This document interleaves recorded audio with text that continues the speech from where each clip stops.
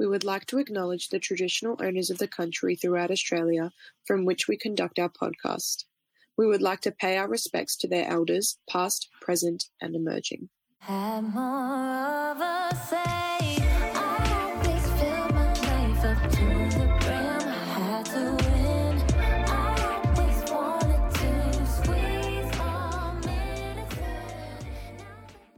Hey guys, welcome back to Beers and Tears. Today I'm joined with Chelsea Warner. Hello, how are you? Hi, good, thanks. Thanks for me. No worries. And so how's your week been? What have you been up to? Been pretty cool. The day that we're chatting, I'm prepping my gig on Friday, my EP launch gig.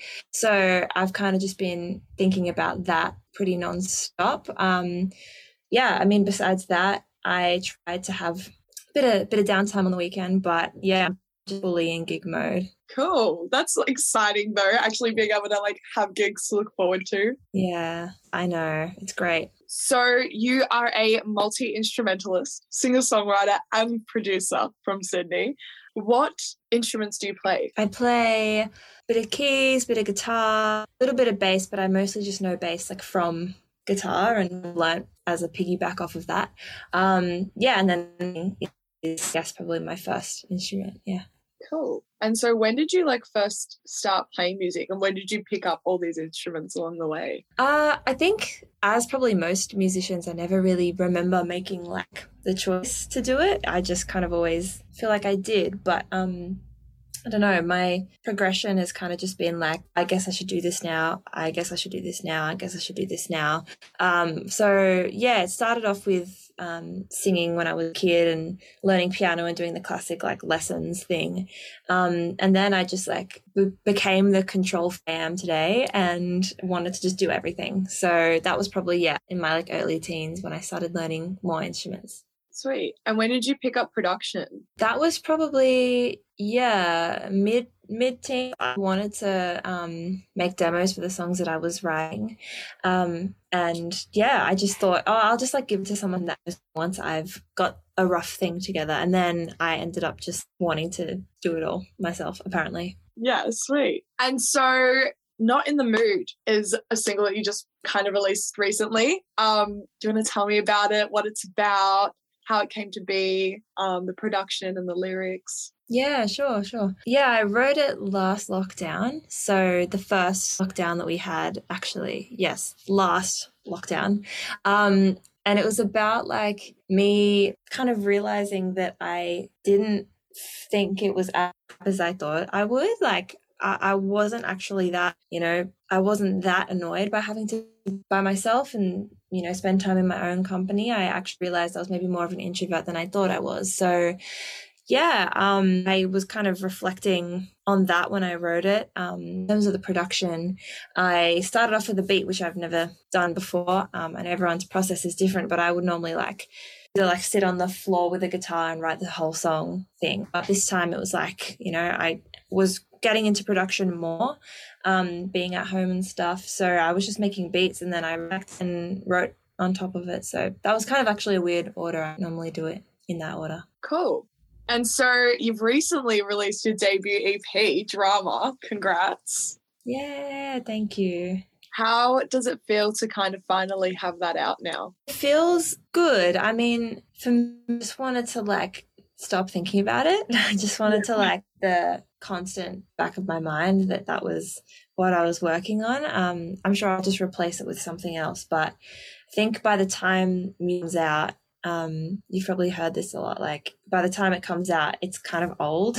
Yeah. So this is, and being a debut body of work, it's sifted through my life's work to find my 6 favorite songs. So some of the songs are really old, from when I was 16. Good to have it out.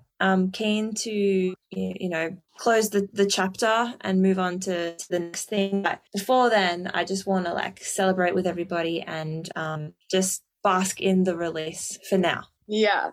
Did you have a little celebration party on the day it was released? Yeah, kind of. I did have some champagne. But I mean, it's a little anticlimactic. Cool, it's out. Yeah. Yay. So yeah, no, I took a sec to like breathe it in, definitely. Cool. And so what's Drama? First of all, why did you choose to call it Drama?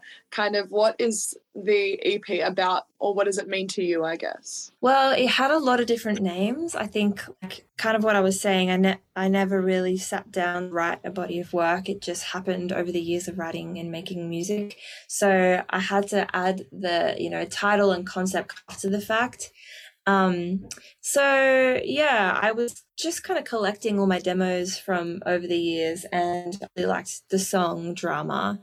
And when I had the track list sorted, I just thought it made sense to call it that because, it's about that idea of the invisible audience when you're growing up, when you're like coming of age. A lot of the songs are just about my experience, like my girlhood and my like transitioning from adolescence to, womanhood.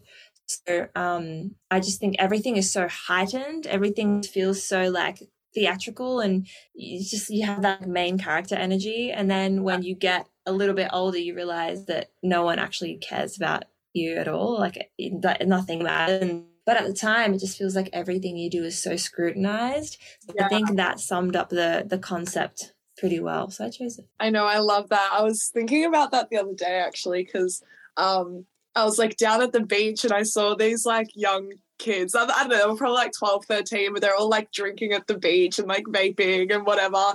And it was just like, wow, you could tell that like their whole world was like their world, and they were just like strutting down the street and they just like loved. Yeah.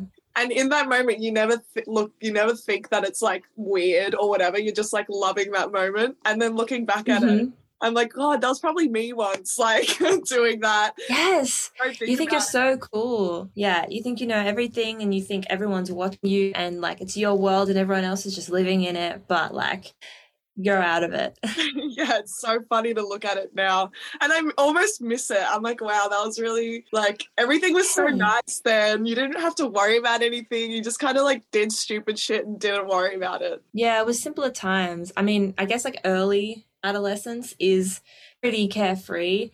Then at some point the like switch just flips, and then you care a lot about everything all the time. That's annoying. But the point where you're just like having fun and you feel like a main character, that's bomb. Exactly. What is your favorite track off the EP and why? Ooh, my first like instinct was to say that it's hard to choose one, but I'd be lying if I said that I could choose, because Nike Sweater is just like really special. It's the interlude. Kind of random of me to choose an interlude, but I've always wanted to make an interlude, but never really did for whatever reason. And I don't know why, but this song, I was just like, 2 minutes, it's done. Yeah, I really like the beat switch up in it. And I've been getting a lot of feedback from people. It's their favorite track too. So yeah, I think probably Nike Sweater, just because it's different, something that I haven't done much of before. Yeah, I love that. I feel like it's kind of making it like little interludes or little intro songs or outro songs. They're kind of little beautiful breakup moments within like little projects. And I think they're kind of making a little bit of a comeback, and I like it. I'm here for it. I hope so. So did you listen to much music while making the EP, or did you kind of like not want to listen to anything and kind of stick to what you were making? No, I definitely did. That would be like hell on earth if I was only listening to that, like only listening to what I was making. That would be so, I'd just like go absolutely insane. Like at the end of the day, when I'm working on a project, the last thing I ever want to do is listen to that song ever again. Yeah. So yeah, I have been listening to stuff. Let me figure it out. Who have I been into? I've always Erykah Badu. That's she's a real one. Yes. I really love her. She's inspired me a lot. I really love Little Sims. Her new album is amazing. So actually when I was so good. When I was working on this, I was that, because it was around the time that album came out when I was finishing the record. And Mac Miller, which I notice your jacket, is my favorite artist of all time. So I've been revisiting Swimming actually recently as well. It's really nice because I was like never a massive Mac Miller fan kind of until just before he passed away. But I really loved how the story, but like he linked swimming and the Circles albums, and they were meant to kind of come together, which is really cool. And I kind of love little concepts like that, where like two pieces of work are coming together, or there's like a double album, or just weird things that so come cool. into play. Yeah, I love that too. So, did you produce all the tracks yourself on this EP, or did you have few little people come in to play? Yeah, I had little people come into play. On Not in the Mood, which was the second single from the project. Maribel, aka Vetaborn, in for some co-production, and she mixed it as well. So that was sick. And on Blush, which is track 3, Ange, who is an incredible like R&B in the from Sydney. Well, she's from Barcelona, but she lives in Sydney. She co-wrote and co-produced that one as well. So, yeah, I had little help, but for the most part I needed to really just figure out what my sound was like by myself. On this one, I think I was really just unsure exactly what I wanted to do, but now that I know this project, I just want anyone and everybody to come on board. Yeah, cool. And do you ever like produce for other people, or is it kind of just like doing it for you for now? Yeah, I definitely do.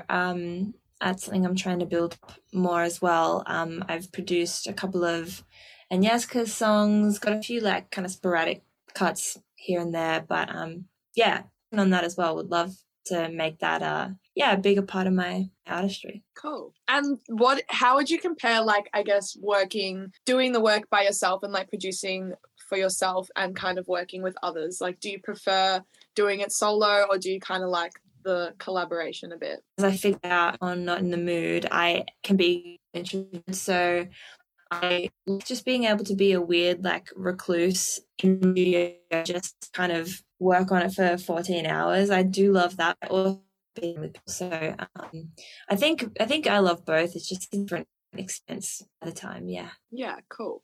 And have you had the chance to gig prior to this one coming up? Have you had the chance to play a gig yet? Yeah, a few. We'll cut short a bit, which is, what are you going to do? But I had some support shows earlier this year. I supported Laura, I supported Abby Bella May, I supported Hope D. And before that, like, I've done cover gigs forever, like little bar restaurant things since I was here, and I used to play with a like ridiculously sized 8-piece band, which was really fun, but so really some so many people, but that was really fun. But yeah, I got a new set up now, smaller band that we'll be playing with on Friday, which I'm excited about. Sweet, that's awesome.